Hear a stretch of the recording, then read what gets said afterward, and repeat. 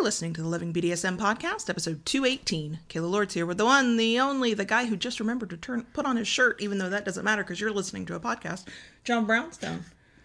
Hey, last minute. Topless podcasting. I mean, I'm kind of here for it. Yeah. We could probably do that, but maybe not on the live stream. We could. Might scare YouTube. So if you would like to envision John Brownstone without a shirt on, feel free. This week, we're back from our hiatus and just as goofy as ever.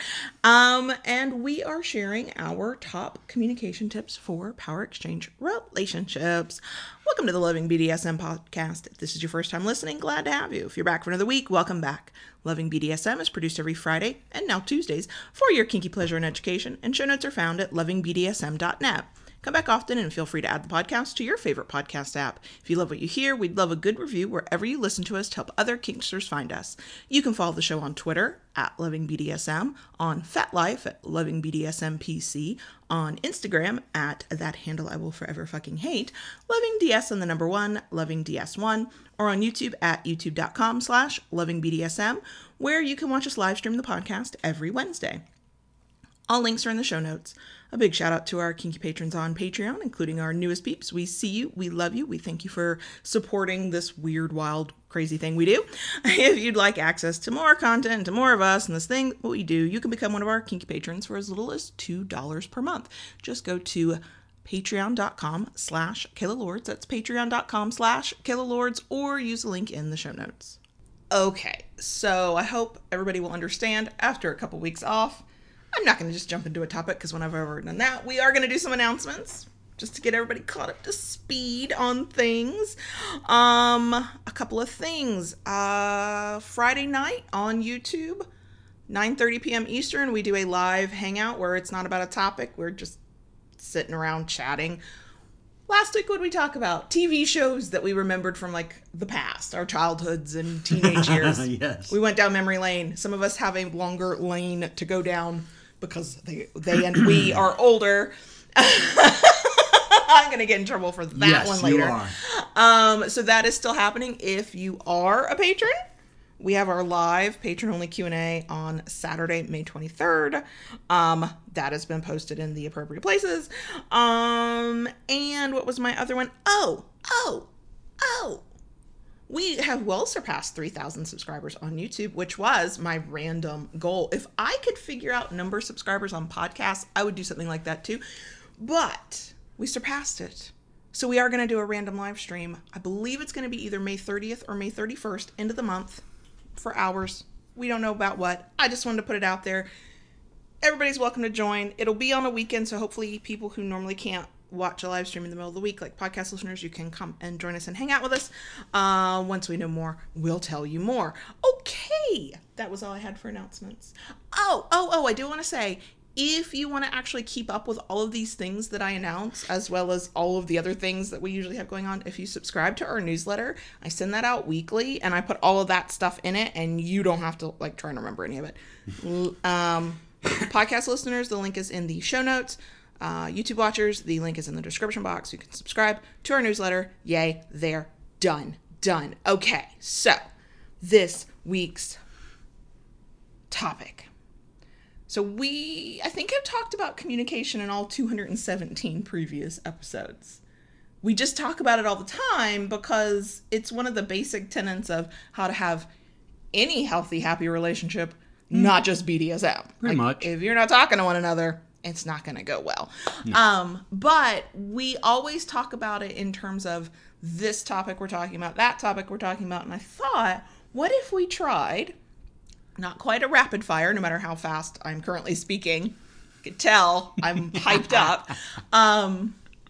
What if we tried to actually share some of our top tips, the things that come to mind first when we start thinking about communication, and we'll even try to go back and forth, I'll share one and you share one, and then I'll share one and then you share one, and then eventually we'll both be sharing the same things because we share a brain sometimes too, and it's fine. We think alike. Hi, I'm John Brownstone. You stop there, that. We communicated. Stop! So that way, some of our top communication tips are all in one place. And instead of listening to a little bit of this episode or watching a little bit of that video and listening to a little bit of this one or watching it or whatever, it's all in one. And it's not going to be everything because we're just two humans, imperfect and whatever. And so we might not think of things that you consider important. So I'm going to go ahead and tell you right now, if we miss something that you're like, no, but this is really important to me, comment, tweet at us, DM us, share so we can all learn and grow together, all that good stuff. So I did not make a list. That's the other reason we have to do it this way. So you might also hear typing. So there's something for the show notes. That's how scattered we are. We'll talk about Speak for yourself. Whatever. Almost forgot to put on a shirt is all I'm going to say. Yeah, I had to rearrange the entire recording studio, do a 180 on it. Literal. Last minute, yeah. I know. We'll talk about that in the bonus section. Okay. All right. So, did something come to mind? I had two things that came to mind immediately. Start with one and I'll type it out like I'm the secretary in the movie, The Secretary. Ooh, that's sexy. Okay, go ahead. I'd have you bent over the desk then. Yes! I'm going to need a sip of coffee to cool me down. Well, the first thing that came to my mind is something that I talk about a lot to people, even in person, because communication is a big thing. Mm-hmm. And the one thing that stands out to me more than anything is the fact that communication is more than talking. It's more than just listening. It's how you listen. And one of the things that I started doing a while back, because it's kind of a consent of conversation. Mm-hmm. When somebody comes to me, especially you, yeah, I need to talk. Okay. That can put a person's mind into many things. Oh, especially an anxious person. And, yeah. And as the person who wants to talk, you may have certain expectations of the person listening. Mm-hmm. So I find that it's good right at the outset of that I need to talk to you for me to know what kind of listener I need to be. Are you looking for advice? Mm-hmm. Do you need a way to fix it? Do you need validation? Mm-hmm. Or do you just need somebody's ear to chew on without me saying anything? Yes. And that, I think, is to me, has become one of my groundworks for communication. Because knowing where I stand as a listener knows how I need to react to what you're saying. Right, and that becomes my job as the one who has something that I need to talk about to say, hey, here's what I need from you. Now, sometimes you forget to do that. Sometimes you've got this thing so big in your head, you're like, I just have to talk about it. And that's where it's helpful if you forget to say, hey, I want to vent. I need your advice. Help me figure this out. Whatever it is. If you're not hearing that from the person who's approaching you and saying, hey, let's talk about this thing in our relationship or this thing on my mind or whatever, as the listener, the best question you can ask is, okay, what do you need from me in this conversation? It feels awkward. To me, at least, it did. The first couple times you try that, because that's not how we're taught how to talk to one another. And when I say we're taught, I mean, obviously there are very few classes you go to. It's just we teach each other based on just going out there and starting to talk. And that's very uncommon in most situations. Your best friend walks up to you and they just start talking and they forget to tell you that actually what they want to do is vent, and you're trying to fix their problem and now you're mad at one another. Well, see, for me, that was the thing. When somebody came to me with something, I automatically went into fixing mode. Same. You know, how can I fix this? And I automatically start, rolling out ideas. And that's not what's always needed or wanted. Right. And it's almost like a next level communication thing. you've done the hard thing as a person who's admitting that you need to talk about something. Maybe it's something about your power exchange isn't working. Maybe it's there's this task, speaking from a submissive perspective, there's this task you were set and you're like, oh shit, I can't do this. I have to talk about it. Or it's work and you're still in work mode and you're not even in like DS mindset mode. You just need to bitch for a minute. Like, right. So it's more than just knowing what you need to say. It's knowing what you need from the person you're talking to. And as the partner being approached, if they're not telling you, then you have to learn, again, next level communication skill, how to ask for that information. Yeah. And as you know, if the talker, you know, comes to you and says, well, you know, I need to talk, but I just need you to listen. You know, if the person doesn't say that, as the listener, you need to do that, because otherwise you have unclear expectations on both sides. Yes, and one of our future topics is on managing expectations, so that's definitely one of those. Yeah. What that leads me to is the one that was definitely on my mind, one of my tips. And it's not a tip, it's, I think, a fact. This is a fact.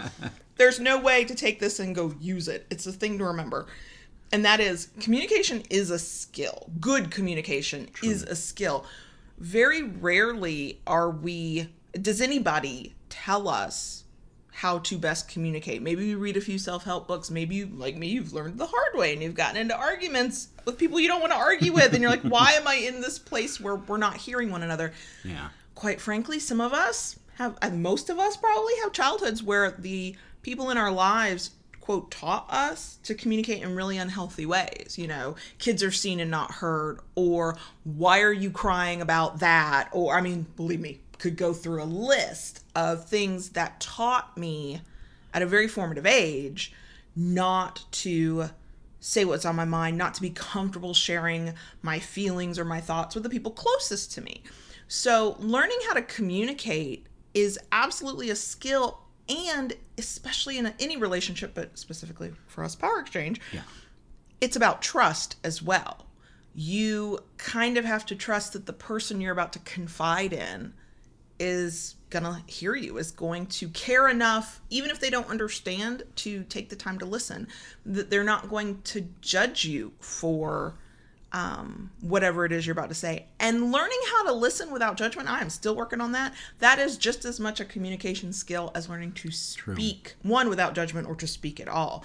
I'm sure there are people who hear the pace at which I speak and the amount of words that come out of my mouth and think I'm a really great, think I'm a really great natural communicator. I'm a great talker. Talking is not automatically communicating, okay? Just because I know how to say some words doesn't mean I know how to communicate what's in my head and what's in my heart and the things that matter to me, and that I have always known how to say the really hard things that move a relationship forward, whether that's forward together or not forward together at all, forward separately. And developing that skill for me came with time and trust that John Brownstone would, even when he didn't understand what I was trying to say, he would give me a very safe space to just say what was on my mind. Even when we disagree, it never devolves into name calling or telling each other that what we just said was wrong or invalid, or, you know, that we're stupid. Like, we don't do that. We've both been in relationships where that's what happened. You said a thing on your mind, probably imperfectly, because we all usually do, and the other person attacked you for it or dismissed it or made you feel less than, which shuts down communication. So remembering that you're not going to be good at it at first, especially if you're trying to unlearn some negative communication skills that you internalized over time, that for me was a point of self-forgiveness. I could go, you know what, I'm not good at this because this is not a muscle that I have. Right, and I was just going to say, know how to do this. It's like exercising a muscle that hasn't been used. You know, it's very stiff, it's very tight, it doesn't want to work. Sometimes very small. Very well, yeah, sometimes very small. But, you know, the more you work at it, the more you stretch that muscle and put it into use, the easier it becomes. Right. And part of that is saying, I don't know how to say this. Maybe I don't have the right words to share what's on my mind, but here it is. Yeah. And I think that, especially as you're getting better at this, setting the expectations, like you talked about in your first thing, of what you need from the other person will help you, because there's nothing worse than wanting to vent about something and your fixer partner, which we happen to both be fixers, that makes for fun times, wants to fix it for you. They're trying to help in their mind. From a fixer, we're doing it out of love and kindness and care, and we want to make your life better. But what you really wanted was just to fucking vent for 30 seconds. You'll figure it out, or you'll ask for help later. Just let me vent. That is a skill, to learn how to set those expectations for one another so that you are on the same page. That's just one of many skills to practice, and it does take practice. Nobody's automatically good at it, I think. I have another one, but do you have one you want to go first? Yes, I do. Okay. This is again kind of being on the listening side of communication, and you know, people say, well, you know, communication is talking, and it is, but communication is a two-way street. Somebody talking, somebody listening, and this is something that I still have to work on. It's been rather difficult for me, but I do find that, again, I'm exercising that muscle and I'm finding it easier. And that is truly being active in the conversation as a listener. And what makes this particular thing difficult for me is because of the fact that I am a fixer. So a lot of times in the past, I would find myself in a conversation, and instead of truly paying attention to what is being said, I'm thinking about what I'm going to be saying in return. Same. So therefore, my mind is not on what is being said. And that is something that's very hard to turn off. Oh, yeah. It's very important to. Yeah. It makes conversations so much better. True. It gives the person speaking the confidence that they're actually being heard. Yes. I used to, and I still sometimes do it myself, and it was because I was terrified I was going to forget what I wanted to say. And I think the expression, the way I've heard it explained is, you don't listen to hear, you listen to respond. Yes. And part of that, I think, comes from sometimes some of us, I know I'm like this, we are very uncomfortable with silence. You say a thing, and maybe it takes a minute for me to think of how best to respond. Right. And that little silence can really, like, tense people, like, kind of get twitchy, or like, why are you being quiet? Why am I being quiet? Maybe I should, let me jump right in and say something. When actually it's just the time it might take to process what you've just heard and actually think about what's been said, because you were present in the moment in the conversation. Right. I still struggle with that. Yeah. I totally struggle with that. It's a hard thing. It's a difficult thing because, you know, you're taking in, and, you know, we are people, we are humans, we hear certain things, and it spins our brains up to thinking, oh, well, you know, this and this, and, you know, well maybe this, and I need to say that. And, you know, it's difficult to quiet that that noise sometimes, to just listen. Yes. And when you start working on that, and that's kind of an internal thing you have to kind of work on for yourself. I mean, I absolutely have moments where I can feel myself thinking about what I want to say, and in my head, without interrupting the conversation, whatever the person's telling me, I stop and say in my head, internally, I'll stop that. Just listen. Just be here in the moment. Yeah. You can think of what you want to say when they're done talking. Especially, this is where assumptions get made all the time. You'll start telling, and I still do it, and I know I still do it. You'll start telling me something, and based on the first half of the sentence, I think I know what the other half of the sentence is, and I start responding before you finished your thought, and I was wrong. So even when that happens when you do it in your head as well, you're like, I'm going to be the polite listener and let them speak. But the whole time you're thinking of what advice you're going to give or whatever you're going to tell them, you might be surprised that once you let them say everything, and then think of your response, it's a different response. You're reacting to the fullness of what they've said, not the first 2 sentences at the start of the conversation. The other one that comes to mind, and this one I never thought this would be a controversial thing, but I have seen people vehemently disagree with it. So just disagree and be mad at me if you don't like it. Verbally communicating, if you're capable of verbal communication, verbally communicating is a great skill. But that's not the only way to communicate. No, communication comes in many forms. Oh my gosh, writing it down, record. I was even thinking about this last night. I was like, what if some people physically can't or just are not comfortable type, like I am typing a big old long email at midnight to the daddy dom of my dreams when we lived 400 miles away, but I had thoughts, right? And verbalizing them was very difficult. It was almost like there was a blockage, like in my throat. Like the words would be here, they'd be in my heart, they'd be in my head, but they couldn't like come out of my mouth. But I could type them. Well, not everybody types. Not everybody feels comfortable with that. Not everybody picks up a pen and a pencil. I've done that too. So I was thinking about it last night. Voice record yourself. Sometimes it's easier to say a thing when you can't see the other person, or you can't hear their voice, or you're not anticipating a response the moment you speak. You can speak a little bit more freely. So I've always said write it out. And then I thought, but what if some people can't or aren't comfortable with the writing? Okay, voice record yourself. Whatever method you use to communicate, if what you're doing is sharing how you feel, your thoughts, your experiences, your concerns, asking the questions that you want to ask, as long as you're sharing the information with your partner in a way that they can receive them, the method you use for communication is valid. Sometimes it's why I need to just not be on Twitter as often as I sometimes am. I literally saw somebody on Twitter go, well, if you have to write it down, then you're not actually communicating very well. You need to get better at learning how to say it. And I was like, are you fucking kidding me? Half of the soul bearing that we went through, where I told you some of my deepest fears and my biggest concerns and some of the shit that had happened to me and some of my best positive feelings, what might not have been shared for literal months or years if I hadn't written it down first. Because in finding the other way to communicate and using whatever method is best for you to get the thoughts out and share them with the person you want to share them with, that moment, that ability to share is what taught me that he could be trusted with those thoughts and feelings.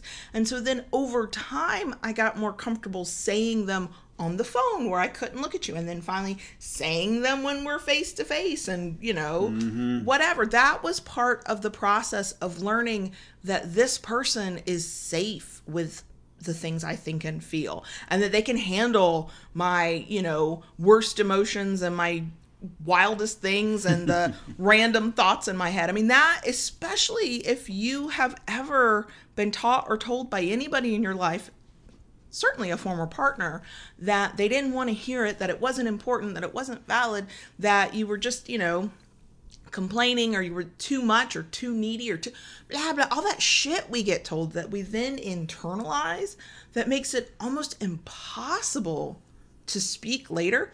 And I'll take it on a different direction. We've already talked about I'm a talker. We all know I'm a talker. 218 podcast episodes don't lie, right? But communicating negative emotions has always been hard for me. That's a childhood thing. That's a therapy thing. Learning that the person I loved was safe to communicate anger to, and that I'm upset and that they've hurt me.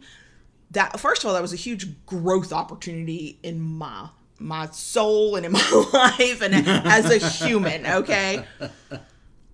It's also a really weak muscle I still struggle with. Writing those things down first, that was safe. First, I had to learn he was safe with my thoughts and feelings.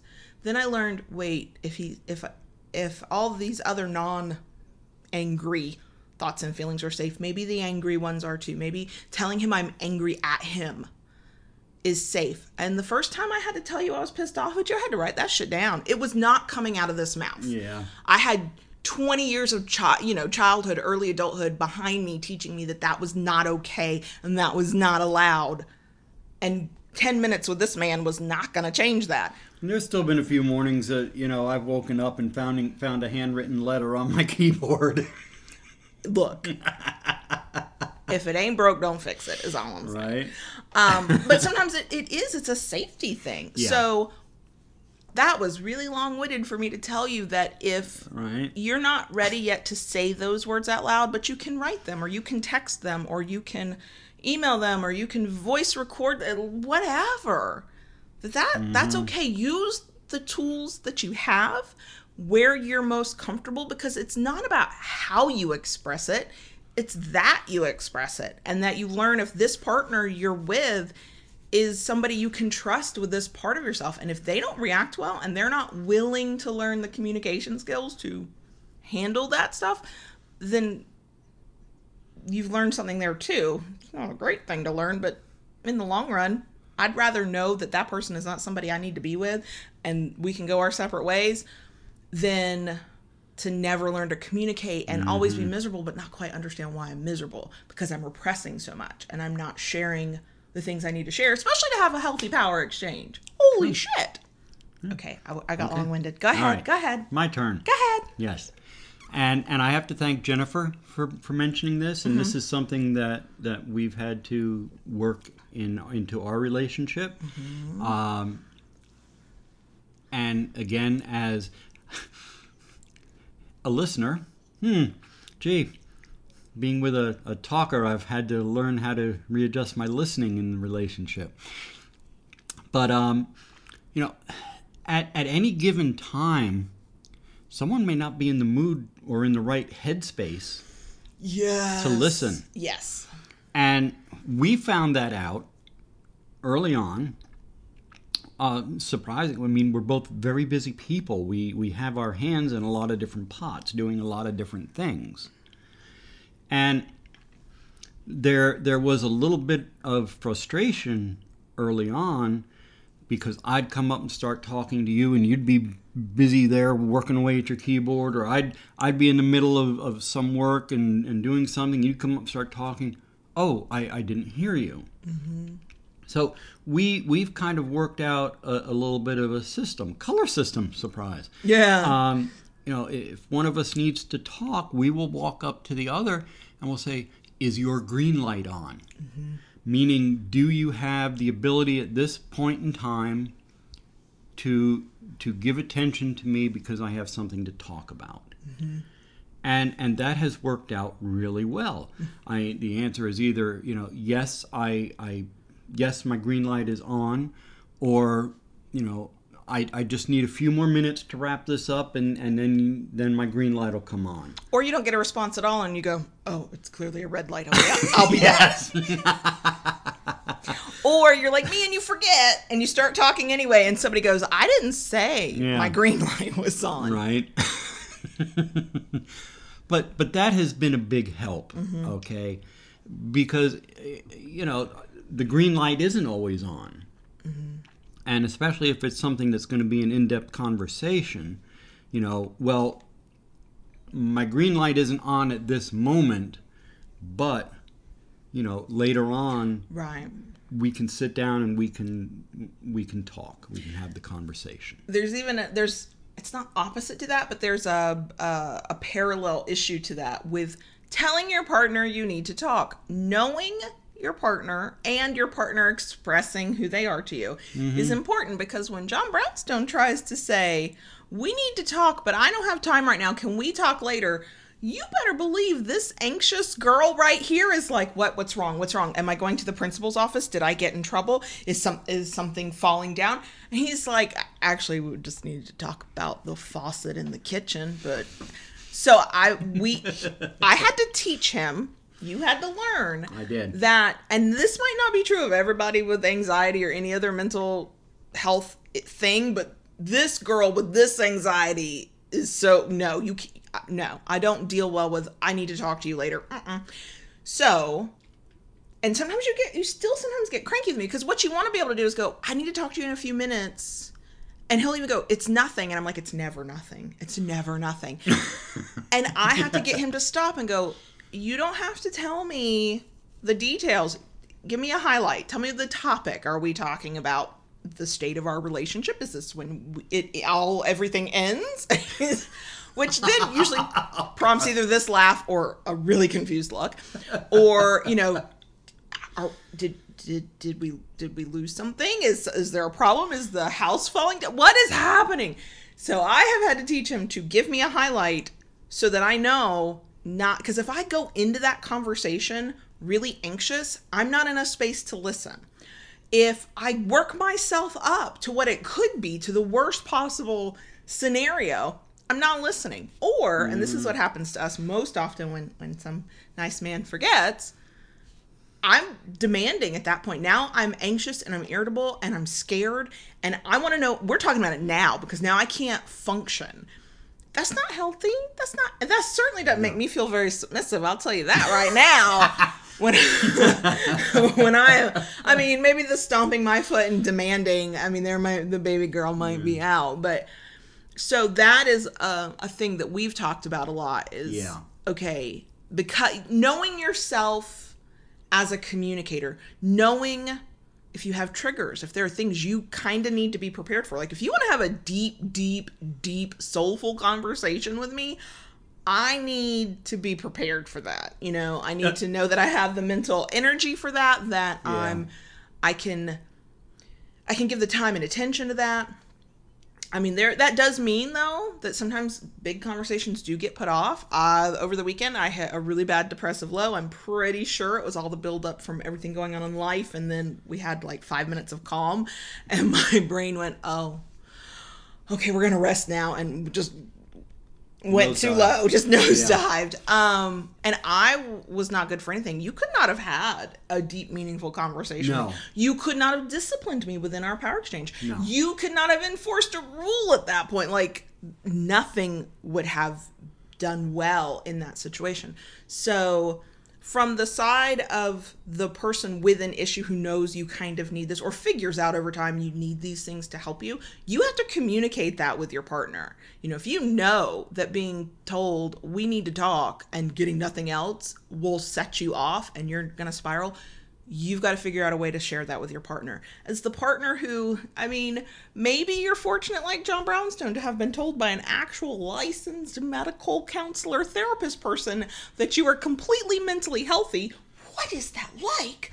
He has no concept of some of those craziness in my brain. And so he has to be willing to listen and accept that he doesn't understand what I'm going through, but he trusts me and accepts that this is what I'm going through, and then, adjusts to that, because ultimately we want the same outcome. We did a whole episode on goals. We want the same outcome. Our approach to getting there might be different, but because we're on the same team, because we're trying to get to the same place together, we're going to accommodate for each other, just like the green light system was not set up for me, by the way, meaning my green light can be on in a second, okay?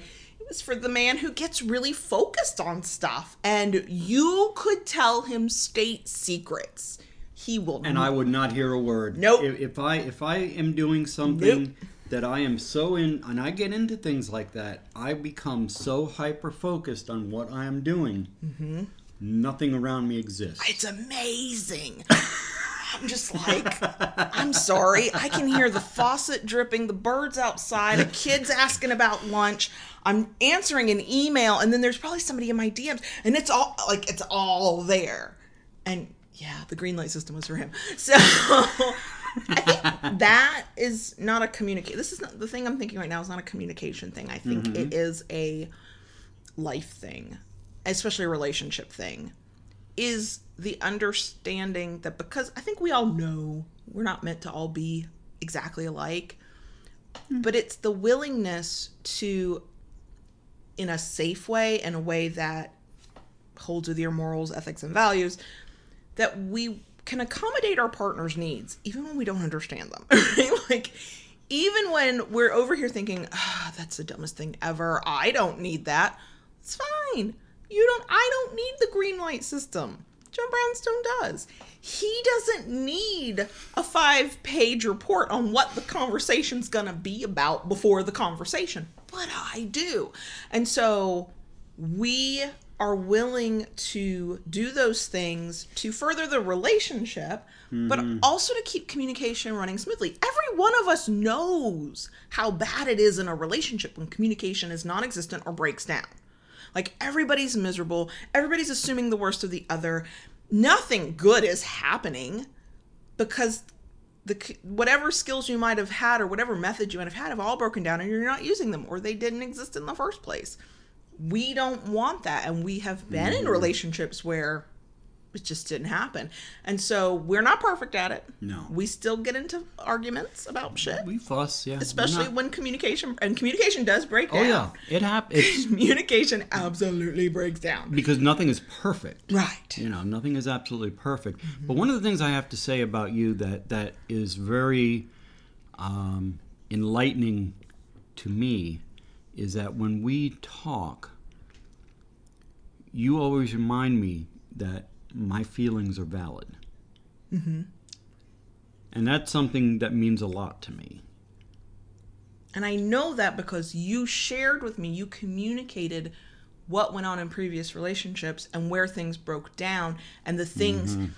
That would be my next tip, that it is not just for submissives to share all of our squishy feelings, or that submissives should expect just dominants to care about and protect and, hold sacred our squishy feelings.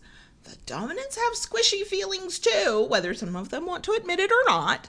And for a variety of reasons, might not think that they should share them, might not feel comfortable sharing them, whether that's past relationships or the way they see power exchange, which I understand it being hard to share your emotions and feelings and to communicate that stuff as the one in control and charge. Like, I get that, but also I'm gonna side eye you. Like, I'm gonna need you to bend a little bit because your submissive one cannot give you what you need beyond the exact order of what you're telling them you want.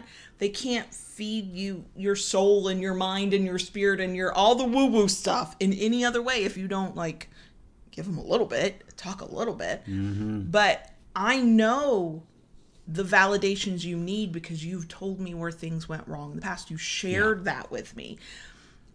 Then that was my job as a listener to pay attention to that and to remember that. And I've got a for shit memory on some stuff, and I feel like ass because I just forget some really basic things.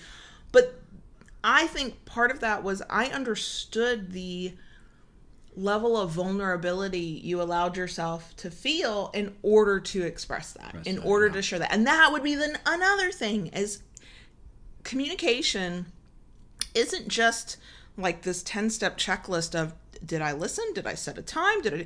It's about, with the right person, it's about letting yourself be vulnerable and say the thing you might not say. Not everybody in the world deserves your vulnerability and your soft, squishy inner core. No. But depending on the type of power exchange relationship you are building, whether that's a long-term, loving, gonna live together for a million years thing, or just a really strong bond where you're building trust, vulnerability has to be part of that, and you have to learn how to communicate that. And that is really hard. Every breakdown of communication I've ever experienced, we together have ever experienced, was a moment where we didn't want to be vulnerable, where we thought, because of bad tapes, because of whatever, we thought the other person didn't want to hear it, or that they couldn't handle it, or they wouldn't understand it.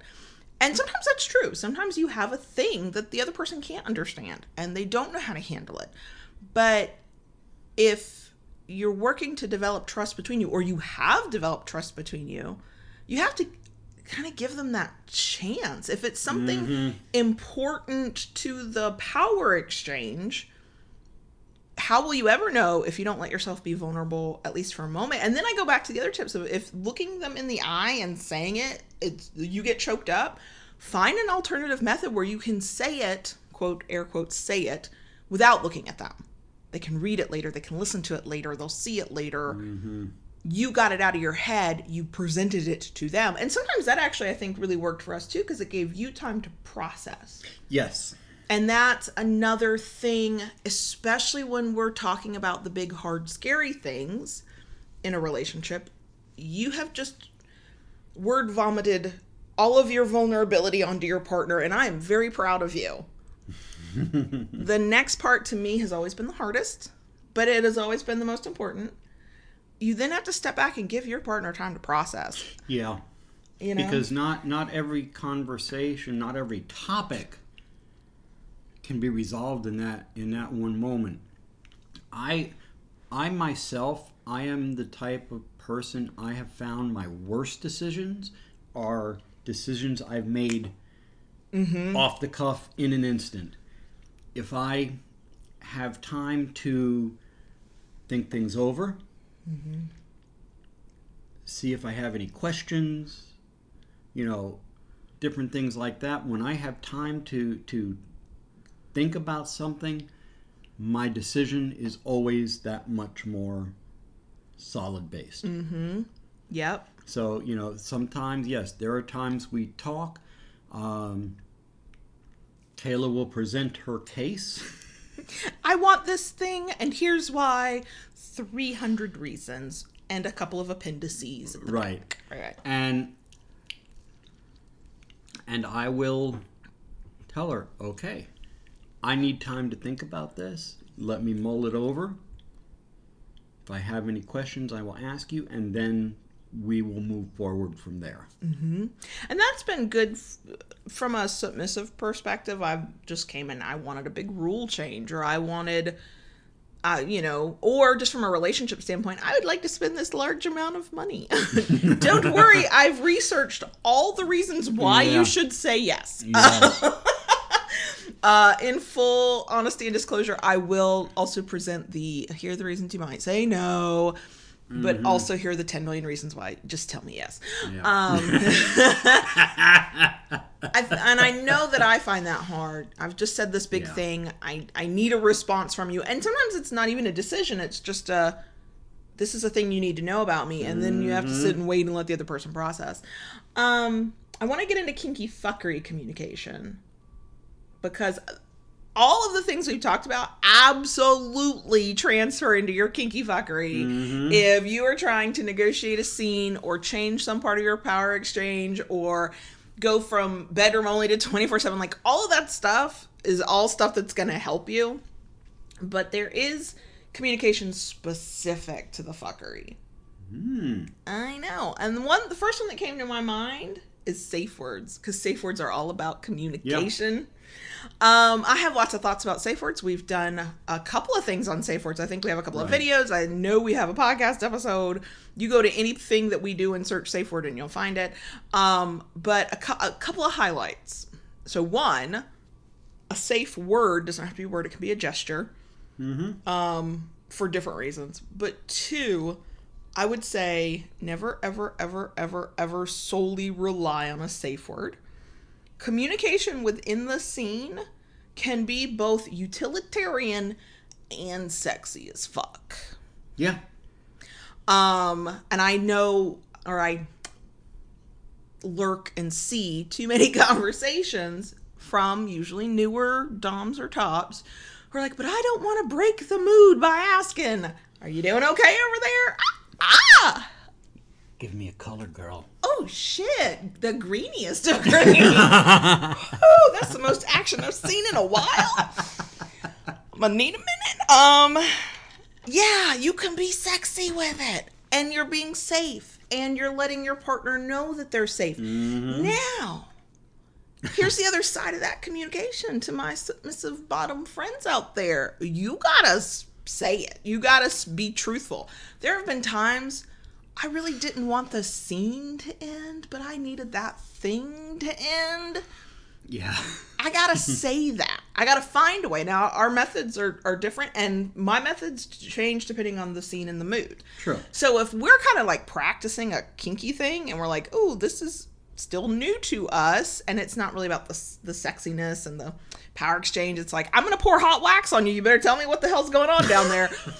That's going to be a very different form of communication. It's Right. a lot of back and forth. It doesn't feel sexy at all, no matter how turned on I might be by the thing we're doing. Mm-hmm. When we're in the middle of the scene, I might be playful because the scene is playful. I might be really soft and submissive, which I know some of you are like, psh, you? Yes, it happens.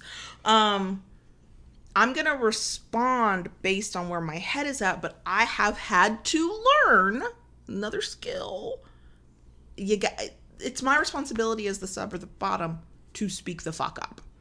When I get a direct question, or when something's just not right. We've done bondage scenes where I was kind of like getting into that sort of headspace of, ooh, I'm feeling really bottomy here. This is kind of nice. And then something pinched. I had to say something. It was for my own safety. So submissives, you are not ruining the scene or ruining the moment because you say something.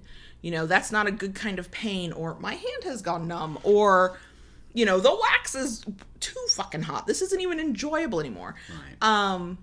There are ways, Well, but the other side of it, I have heard some submissives say that, well, I don't want to use my safe word. I'm not going to use my safe word because it's going to disappoint my dom. Oh, that one always breaks my heart on that one. Yes. Mm-hmm. And I always told her in the beginning, do not ever do anything like that to me. I will be more disappointed in you that you did not use your safe word when you felt you needed to. Mm-hmm. Mm-hmm. And the thing about safe words is what they mean to you in your relationship and your fuckery, that can and should and please do be discussed outside of the scene. Mm-hmm. So first it's, are we gonna have a safe Right. word? If there's no safe word assigned, no means no until decided mutually otherwise. If we are gonna do a safe word, what's it gonna be? And what does that mean? So for some people, a safe word, the whole damn scene ends. You call red or whatever your word is, and everything, and really for us, everything does stop. Yeah. But for some people, that means we come to a dead stop. Scene's over. We're packing up. We're going to do some aftercare. We're going to jet. Like, we're done. For us, it means I'm going to stop right this second. I'm going to check in. He's going to check in, not me. I'm over there going, red. And I'm then going to say, I can't handle anymore. Or I'm going to say, I don't want to stop, but you have got to stop doing that thing right there. I cannot handle it. And we're going to pause mid-scene. I've absolutely called red in a scene. Yes.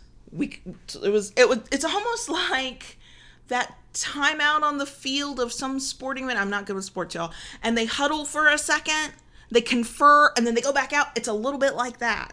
And then he adjusts based on the feedback I've given him. The other fuckery communication rule that we have is if I cannot respond verbally to a question, Done. we're done. Because now I can't keep myself safe. Right. Man, and I've had to do that a couple times with you. You were so deep in subspace, and I saw certain aspects of your body language that were not in line how you are. And I asked you a color. You could not give me a color. Just floating. You were just floating. And you were like, just keep going. But your body language was so far off. No, we're gonna stop now, and we're done for the night. And I even remember one night I couldn't do anything. I just hung there. I think you had me up. My wrists were tied to a thing, butt ass naked, y'all. It's got a 360 view of me, and I'm literally slumped, not even holding myself up anymore. My head's kind of walled back, and I couldn't. You were like, give me color, and I'm like, in my head, I have vague memories of being like, this is the best moment ever. Yeah. But the brain and the mouth couldn't cooperate. Right. And so a lack of ability to communicate is a signal that something needs to stop. Right. And I would say that outside of fuckery, if you are the person in the conversation in the power exchange and you find that you literally cannot speak, like something is stopping you, whether it's your own brain or it's your anxiety or it's past memories or it's bad tapes or it's really good kinky fuckery that just, floated you out, that is important to recognize that you can't keep yourself safe, and that is the responsibility of a submissive or a bottom just as much as it's the responsibility of a dominant or top. If you can't keep yourself safe, you gotta stop for a moment. You gotta back up. I do, because I like how it makes me feel. It makes me feel small and submissive. I do like that whole thing of it's the dominant's job to keep me safe, but I'm also a grown-ass woman. And it's my job to keep me safe, and I have to bear some responsibility for my person. And so learning how to communicate within the fuckery and outside the fuckery is equally important. And if you happen to be fucking around with a dom or top who says that you shouldn't be telling them this or that you don't need to tell them that stuff, they just know or they'll decide, don't just run the fuck away, okay? Because that is the least safe thing I've ever heard of, especially when you're new. I know that long-term couples or people in long-term relationships develop their own way and style and pattern based on their time together, based on the way they've played together, based on the trust they have in one another. Yeah. I might disagree with some of that still, but I respect that a lot more because there's a lot of time put into that. Right. But new, barely know, only know online, don't even know their first name. I will say, in the time that we have been together, certain things, as far as aspects of impact play, where it comes to spankings and flogging. Okay, we are less likely at this point to use a safe word because of how we. But you're not going to tell me that I'm not allowed to tell you that there's something wrong, or that you will decide when play is over. Absolutely like that's not. Never gonna happen. No. Even if we decided to set that scene up, there would be safeguards in place. Sure. So we just don't play to that extreme. Yeah. This girl's anxiety cannot handle it. If we're doing something new, like when we first tried wax play, when we first started, dipping our toes in electric play and things like that, I checked in a little more. And I was much more verbal because I needed you to understand what I was experiencing. Right. So that later you would have the information you needed to make those decisions, to have more control of a future scene. Yes. We have done an entire episode / I think a video on this one. And that is submissives, bottoms out there, communicating your needs to your partner and saying, I don't really like this, or this is not working for me, or can we do something different, or whatever it might be. That is not topping from the bottom.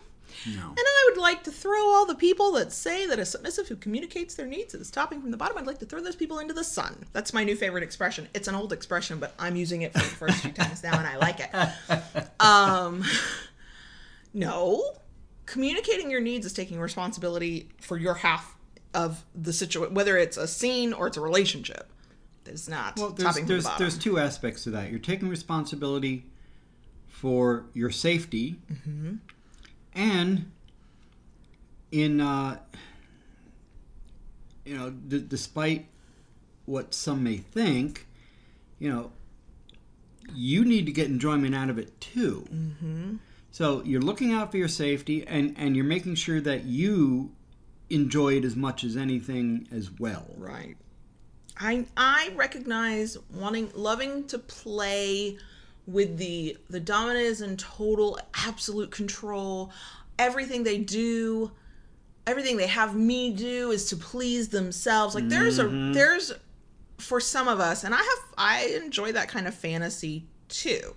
That always reads to me, if it's not in a specific negotiated scene, like negotiated down to the letter, that's another part of communication. Negotiation is just a fancy word for a conversation, But I understand those one-off scenes that can occur where you play like that. We've played like that before. Yeah. But when I hear people say it over and over and over again as if they think that's what BDSM is, that's what a kinky scene is, that tells me that they are looking at kinky fuckery through an airbrushed erotica or porn filter, and they're not thinking about it, or don't even understand it in a realistic way. Because realistically, we could negotiate down to the last detail a scene where whatever John Brownstone decides to do in that scene is purely for his pleasure. That I receive pleasure is secondary, and I could be okay with it. There's something kind of hot about that to me, partly because there's the trust that he's gonna do shit I like, so I'm gonna get something out of it anyway. Right.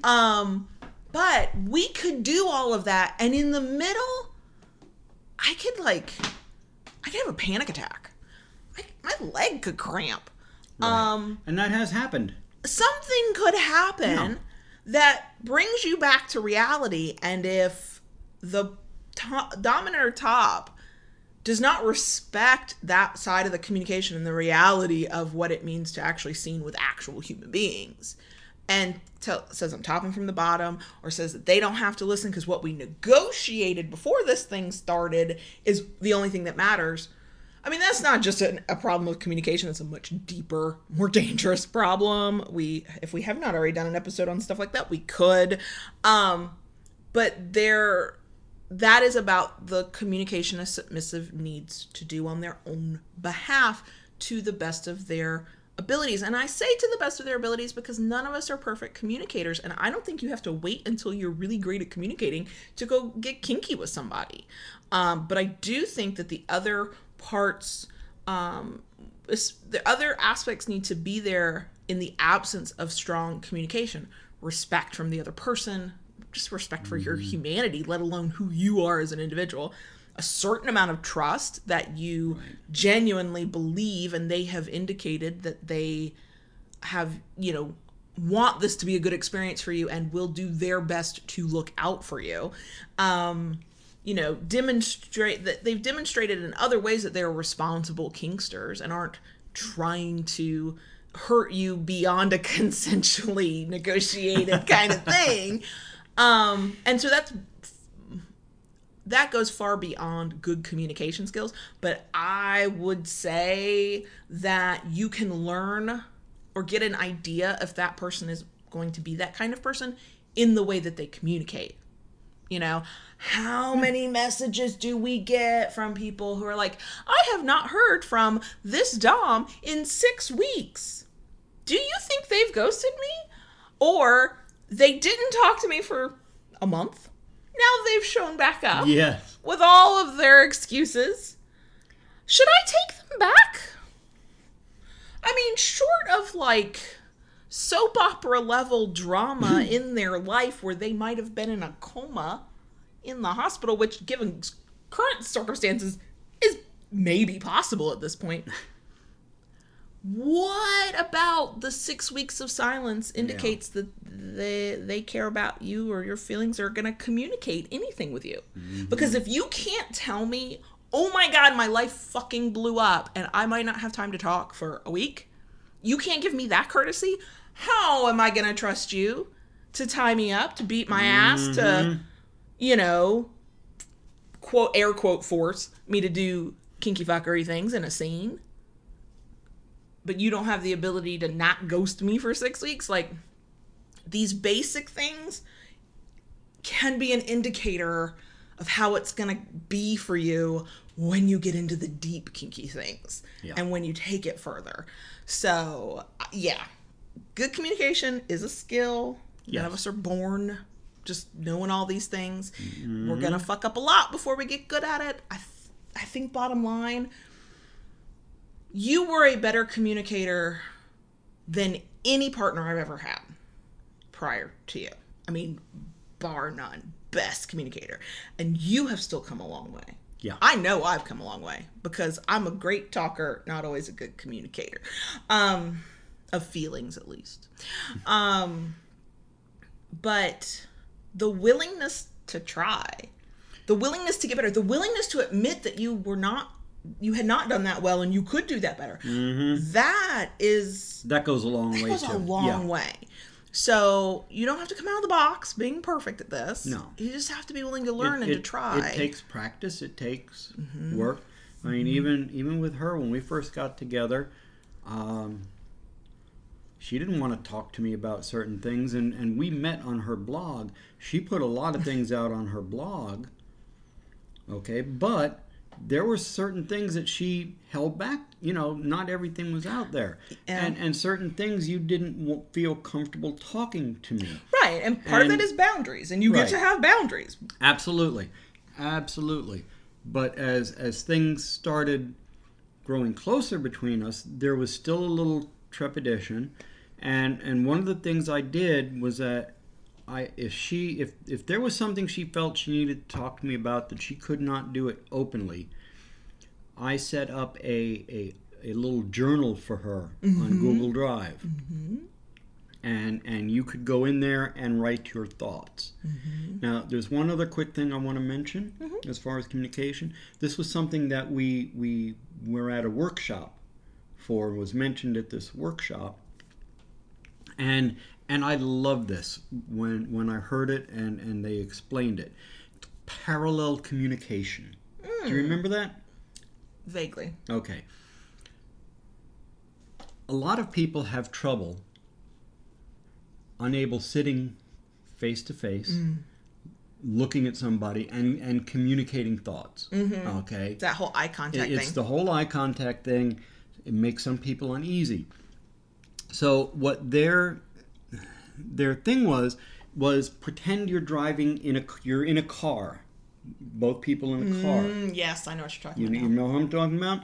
And it was a really great thing. You're sitting in a car, one person driving, the other is a passenger, and you can talk, but you don't have that face-to-face. You're parallel communication, and some people find it easier to talk that way, to talk more openly and be more vulnerable. You and I have had deep, vulnerable conversations in the car. Yeah.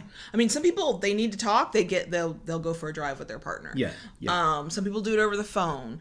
There are all kinds of ways, and I think it's about finding what works for you while also being honest with yourself about where any communication issues you might have come from.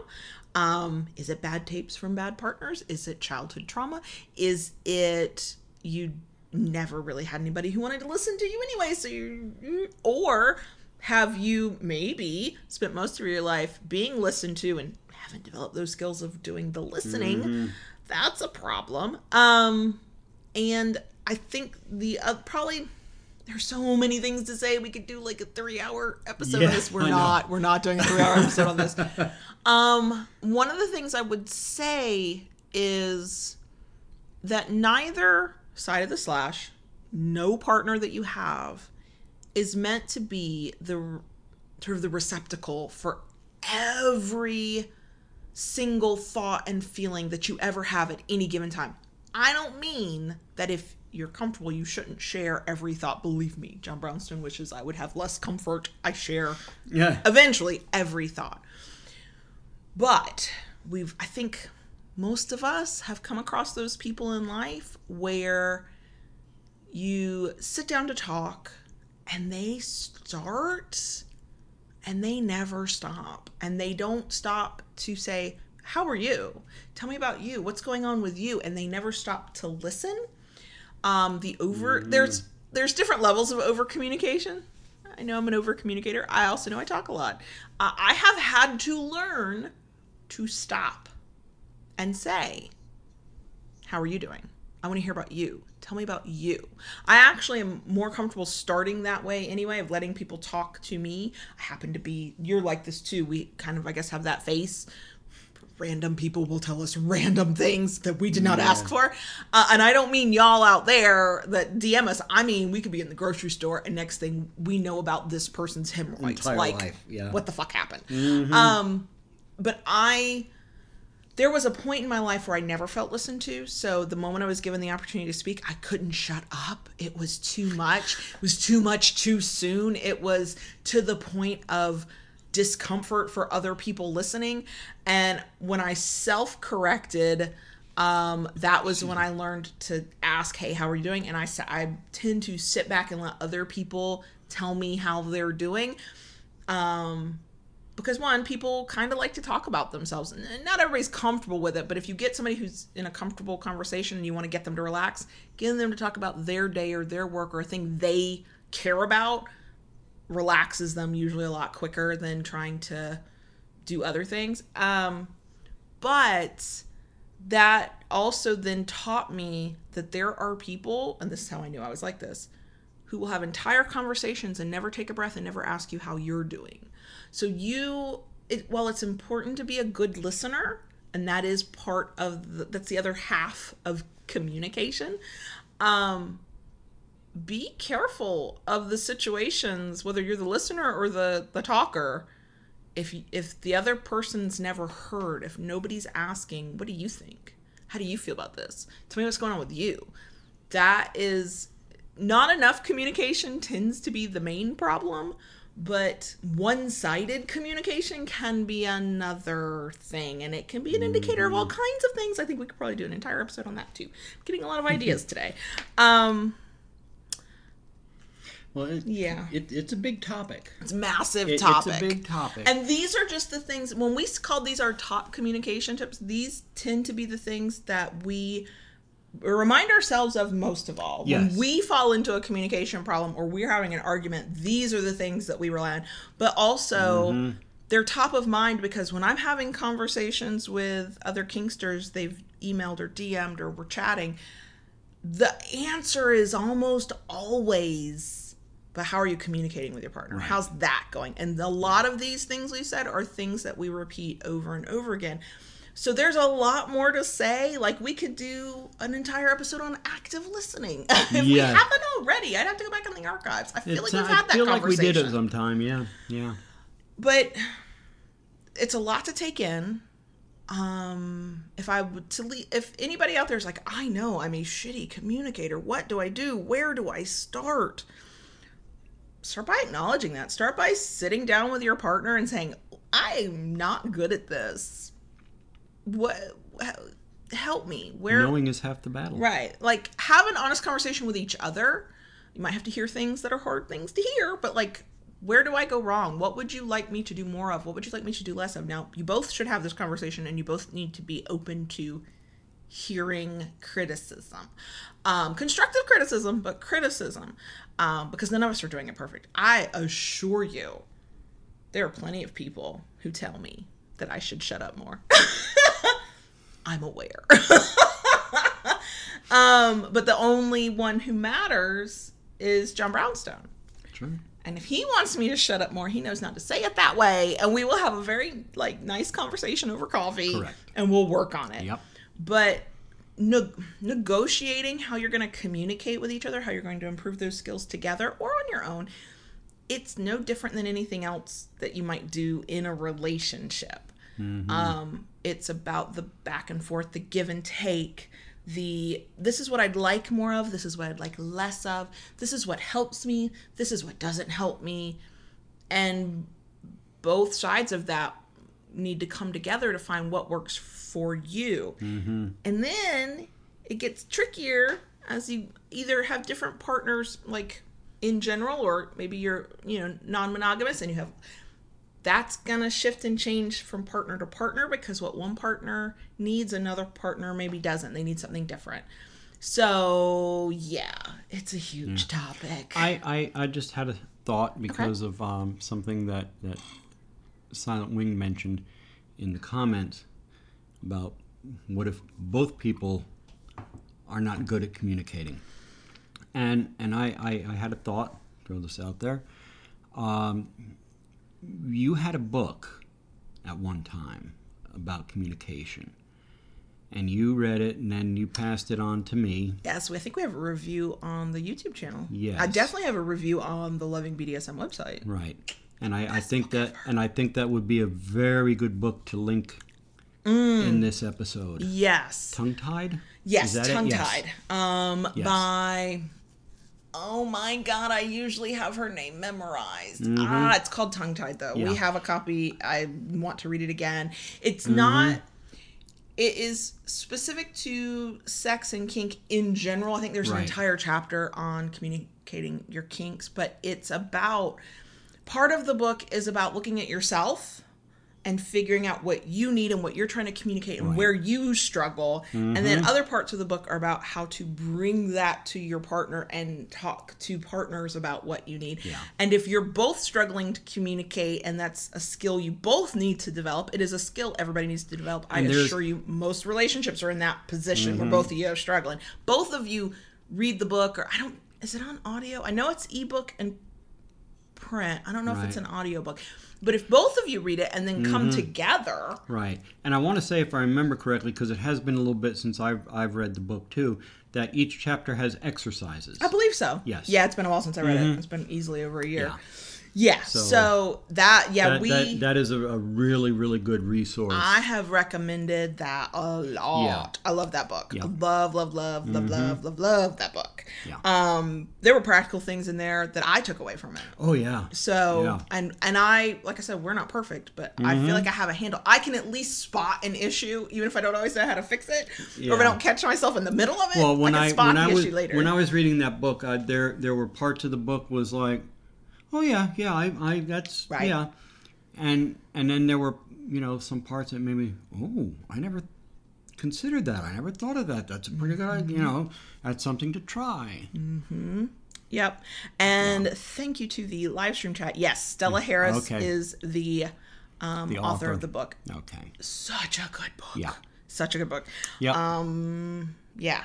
So we could keep talking. Yes. We have been known to keep talking. Yes. My head started hurting, so maybe that means we should stop and we'll do a bonus section. Yes. This is a big topic. Yes. And it might lead to a lot more questions beyond any potential tips or things to try or things to consider or things to think about and all that. So one, always feel free to ask. If nothing else, it might lead to another podcast / live stream topic.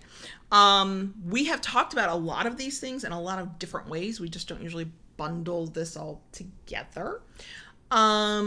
We can all always learn from each other. Yeah. So if you're watching on YouTube, and there's something that you think is really important for people to remember about communication, please feel free to leave it as a comment, whether it's in the live stream chat or a comment afterwards, so the people coming after can learn. And then if you're listening on the podcast, we are almost anywhere you are on social media. Feel free to @ us, to tag us, to DM us if you prefer to keep it private. We can always learn from each other. And sometimes I'll hear a thing that somebody says, and then I'll go, yes! I want to either know more about that or I want to talk more about that. That's brilliant. And so it sparks ideas. So that is how this community keeps, and not just our, like what we call our kinky corner of the world, but now I have a Guinness commercial in my head. Brilliant. Oh gosh. That is, you are officially more random today than I am. Yes. But the broader BDSM community, and then like our little kinky corner of the world of folks who enjoy loving BDSM, that's how we all keep learning from each other. And apparently we're buffering. Yeah. So why are we buffering? I don't know. Why are we buffering? We're on the good internet. Podcast listeners, you're fine. We're not buffering for you. Yeah. It's just the poor video. So, that's the thing. Feel free to share is my whole point. So, are we good? I think so. Let's go into a bonus section. Yeah. There's so much to talk about. Yes. Hopefully the YouTube thing will stop buffering. Thankfully, podcast listeners are like, this is why I don't go to the YouTube thing, because we don't buffer on the podcast. Right. So, yeah. Yeah. All right. Okay. So are we good? Yeah, I guess so. Okay. Keep it kinky, y'all. And we'll see you next week, because we're back.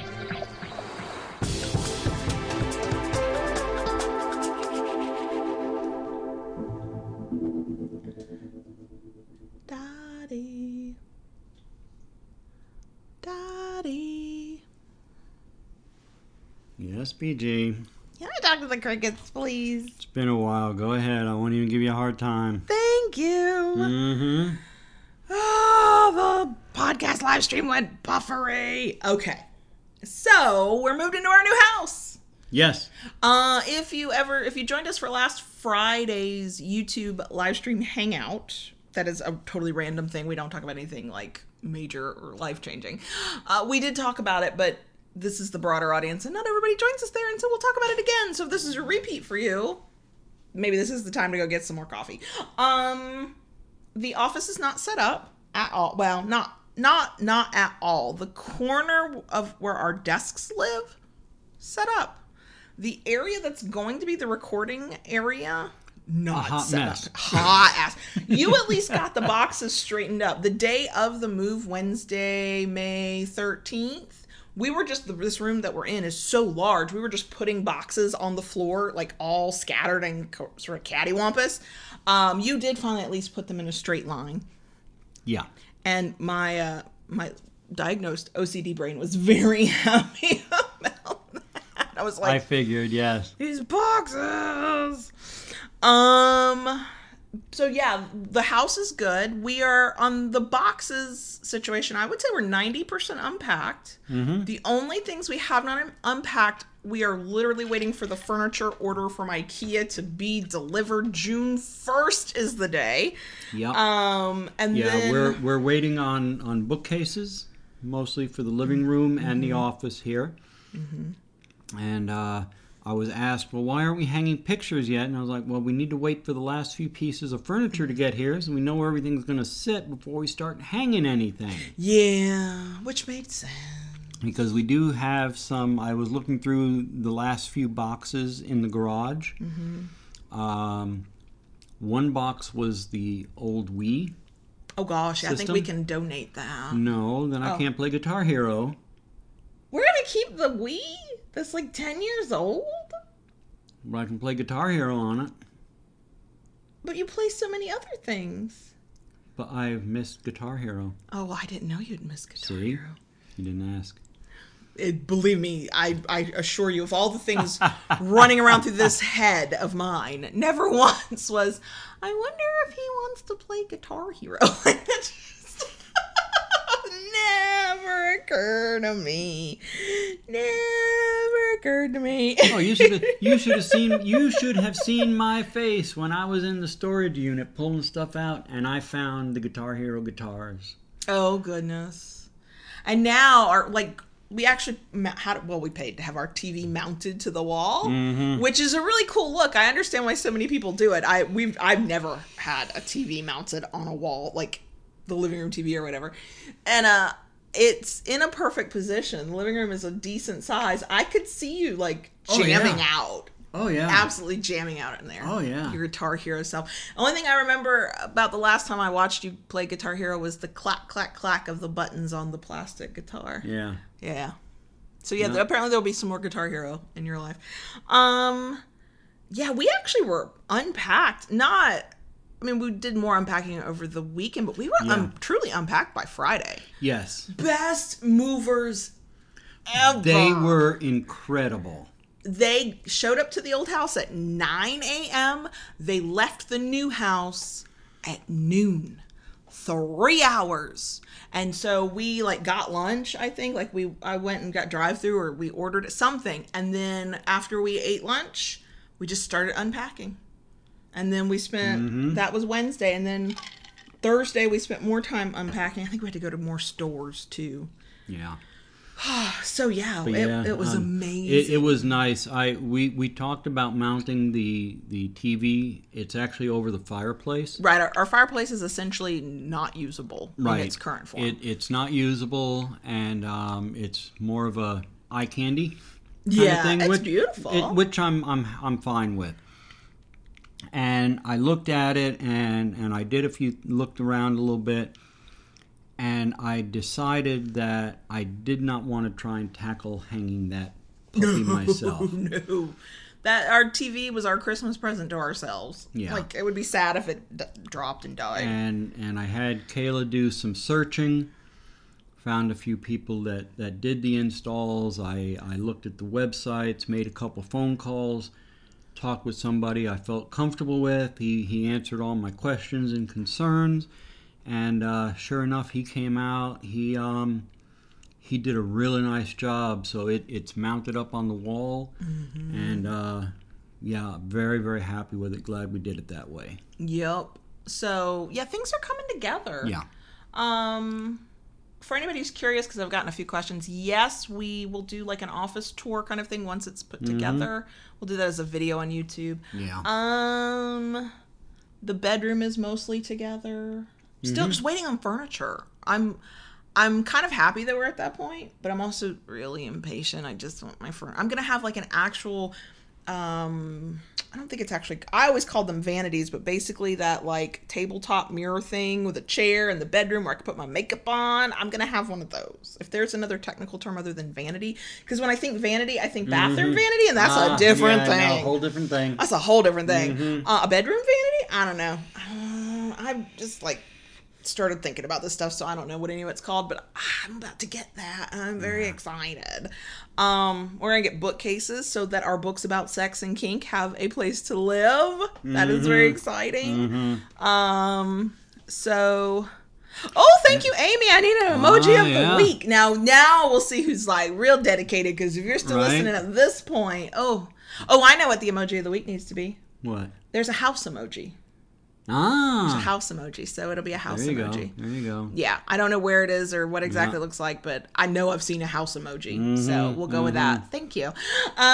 So, Now, X, a while back, I did hang the TV for the boys. It was a little 32-inch, and I didn't mind doing that. Oh, I heard lots of cussing when you did that. Well, it was a little frustrating. I give it that. But yeah, hanging it here. Thankfully, this guy, he had all the right tools. He drilled into the mortar in between the bricks, so didn't even damage the bricks. He did it all in between the mortar lines. He did a good job and was fast. He did a good job, Once and he was here. fast. Yeah. And now I think we have a handyman. We have in the living room. It's a vaulted ceiling in the living room, and we have a functional ceiling fan. And if you are not, I don't know at what point, as you go further north, in North America at least, ceiling fans stop being an absolute staple. But down here in the South, in Florida, you need one in almost every room. And we have one in nearly every room. We have two in the office, actually. And the living room has a vaulted ceiling, and it has a kind of ugly, dated ceiling fan, but it's functional, so we're not worried about it. But it's really, really high up. Your tallest ladder won't even go up that high. And also the last time you did a vaulted ceiling fan, I was almost wetting myself. I was terrified. I was like, he's going to fall off the ladder. So when we get that new ceiling fan, we also have somebody who said, yes, I can install this for you, and it will only be blah, blah dollars. The vaulted ceiling here in the house is actually higher than the vaulted ceiling we had in the condo. So for sure, the condo. No. That was my first experience with a vaulted ceiling, and it was like a baby vaulted ceiling. This I wouldn't want to try and dust up there. Is all I'm saying. I don't have a ladder. That I'd have to buy a ladder, a taller ladder, to install the ceiling fan. Right, which I mean, if you need a taller ladder, I guess it's fine. Actually, we tried to go buy a step stool and bombed out of that because our local home improvement store was being crappy that day. Yeah, it's already stressful enough. We go into stores as infrequently as we can. We wear a mask every time, but we're trying to navigate whatever normal is going to start looking like. And so it's like when we go to a store, we go with a long list so we can go and get out and not have to go again for however many days. It's like we just want a fucking step stool for the inside of the house that does not have all the dirt and gunk of the step stool that lives in the garage. So, and then got no help. So, but no, we're moving along. I've got my my shop is pretty much set up. You turned something. I even turned a bowl yesterday. Nothing kinky, but he did turn wood. So yeah. When will you turn kinky things again? I'm very close to getting down to some of that. I went out to find commercial grade power strip today, and the store was bare. I might have to look online. I may have to look online and see. There's 3 power outlets in the shed, but one of them is too far away, and I need to extend a little bit, and I'm not ready to get a electrician out here to do it, so I'm just going to find a commercial grade power strip to stretch a little bit for the time being. But once I do that, then I can get the router table and bandsaw going. But it's all good. I've got all the tools out there. Everything's back up and set up on the stands, and got most of my wood out there. Now, one of the goals I have here real soon is I have a ton of logs. Y'all, he has so much wood, and not even as a sex joke. He's just got a lot of wood. Yeah, and one of the things I want to do with those logs at this point, which is something I've not done, is I want to cut them down and process them so that they are. You want to mill them? Mill them. Yeah. See, I know a word. Yeah. So that they're ready for me at any point. I can just grab it, throw it on the lathe, and turn it. They're not just raw logs anymore. So much wood, y'all. So much wood. Not even being ironic or full of innuendo. I have an entire corner of the garage that's logs. And all the shelf space in the workshop is filled with wood. Yeah. So much wood. Yeah. So you're gonna make a lot of kinky things. Yeah. Okay, good.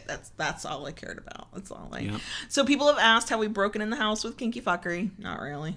We did have, before we moved in and it was still empty, and we were having work done. We did come in and sneak in and have a little spanking session. Yes, we did. Which was delightful. And we don't have to be so quiet with the bedtime spankings anymore. No. So that's nice. Yes.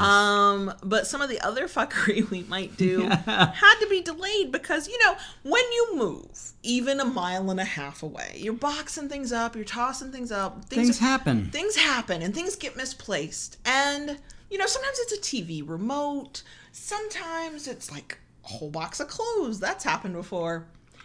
This time, however... I had 2 jars of Butters. Butters lube, our favorite fucking lube. Two jars of them in the nightstand. Now, one of them was empty. The other one was half full. And I was like, why am I keeping an empty jar of lube? And I threw away what I thought was the empty jar of Butters. And last weekend, we decided to have some kinky fuckery, and I reached for the lube. Opened it up. It was empty. Threw away the wrong one. No lube. Nope. No lube in this house. No. No lube. There are many, many, many things that we can do without lube, but there are many things we cannot. Right. This body requires lube at this point. Yep. So I placed an emergency order. Then tweeted at my friend Jerome about the emergency yes, that order. Emergency. And he didn't do anything special. He processes orders on Saturday, but Saturday morning when I woke up 9 o'clock in the morning. There was a message from him that it had shipped. So we have to go check the P.O. box. Yeah, I may do that this afternoon. That would be lovely. Yes. Because I ordered other things too. And Kat asked what I thought about the wood. Did you see that in the email? You showed me the picture, and I loved it. I loved it. I thought it was fantastic. So loved it. Yeah. So and Silent Wing, the bowl that I made the other day, it was a little piece of maple that I had. I actually a wood turning friend of mine was cleaning out his shop. He has. He's still doing wood turning, but he's doing a very specific type of wood turning now. And he was cleaning out a bunch of his old wood that he is not going to use. So he gave me all this stuff. And that piece of maple was in there. It was already cut to round and had center marked, which was how I just threw it up on the lathe and turned it the way I did. And it was just a nice little piece of maple that I turned, and it came out really nice. I was really happy with it. You haven't turned other than this bowl this week in like literal weeks. Yeah, and it was just nice to do that and make shavings. I just want you to make kinky stuff. Oh yeah. That's all I care about. I mean, his bowls are beautiful, y'all. They are. You can see them, some of them, at thewooddumb.com. But I care about his kinky stuff. Sorry. So, yeah, we are still boring and talking about the move a lot. As the office and recording areas start to come together, we will talk about that a lot, and we will be boring then. What are we going to talk about when... is this when everybody's going to find out that we're just genuinely boring people? This is the moment. Yeah, it's fine. Yeah. It's fine. Spoiler alert, we're generally boring people. And did I mention my motorcycle is fixed? That's right, you've been riding your motorcycle. My motorcycle is fixed. The carburetor has been done. He did end up having to replace a number of the seals on the carburetor anyway. But it is done. And I have been riding. I've gone out a few times at night, hopped on the bike and gone out for a ride, and it was so nice.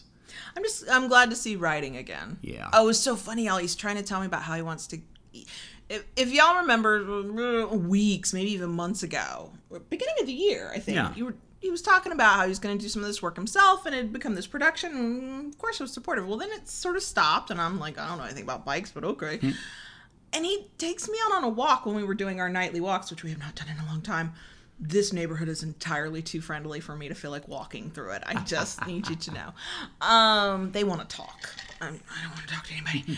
Anyway, so he takes me out on a nightly walk before the move, and he's like, I've got something I need to tell you. Ironically, he did say, don't worry, it's not about us. It's about... in regards to the motorcycle. Right. And I'm like, okay. And I actually still, just proving an anxious is going to anxious, okay? Or anxious, yeah. Whew. I immediately went, oh my God, he's going to tell me he wants to sell the bike. That bothers me. I don't want him to sell the bike. I want him to have a working bike if that's what he wants, but I'm going to be supportive if that's what he wants to do. And he's taking me on this walk to say, I know we're moving. I know we've got some expenses going on, but I really want to put the bike into the shop. And I was like, okay. And he's like, you're not more, like, you don't have questions? You're not concerned? We're in the process of moving. I'm like, I thought you were going to tell me you wanted to sell the thing, and I was trying to figure out how I was going to talk you out of it. Please, get it into the shop and make it workable again. And yes, I understand it's an expense, but... it's one of the vehicles that we have, so it's fine. Also, back in January, when he'd been riding high on I can do all the things, he'd be like, okay, I've got to do this work by myself, but then the rest of it has to go into the shop. We'd already had the conversation. True. He really was like, okay, I want to let you know that I've been thinking about it, and I think this is what we've got to do. And because I was so hyped up for like the thing I was afraid it was going to be, I was like, oh. Well, okay. I think I was rightfully concerned at that point. We're in the middle of buying a house, planning a move, and all this, and here I am staring at this bike that, I wanted to, be the one to dive into it and work on it, and I right, reality kicked our butts again. Yeah, it's sort of like the whole idea of we could paint the walls if we had to. I was very glad we didn't have to. Yeah. So yeah, but see, those communication skills are transferable, y'all. Yes. And also, anxious brain is just gonna, I could spin anything to a worst case scenario. So yeah, I have not been on the bike, but that's okay. No.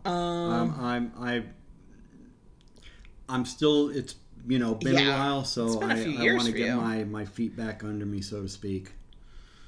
Yeah, no, I want you to feel confident before we add all of this to the back of it. No. So I think that's plenty, right? Yeah. Also, we have a 14-year-old who's like, you're supposed to get done because you're supposed to do a thing with me. Please hurry up. Please hurry up. Right. It's like, we love you too. Mm-hmm. Fine. So, that's it for us. Friday night hangout. Yes. YouTube live stream. Mm-hmm. If you are a patron or if you become a patron, it's okay. We're not pushing it too hard because we know the times we live in. But that live Q&A is this coming Saturday. Correct.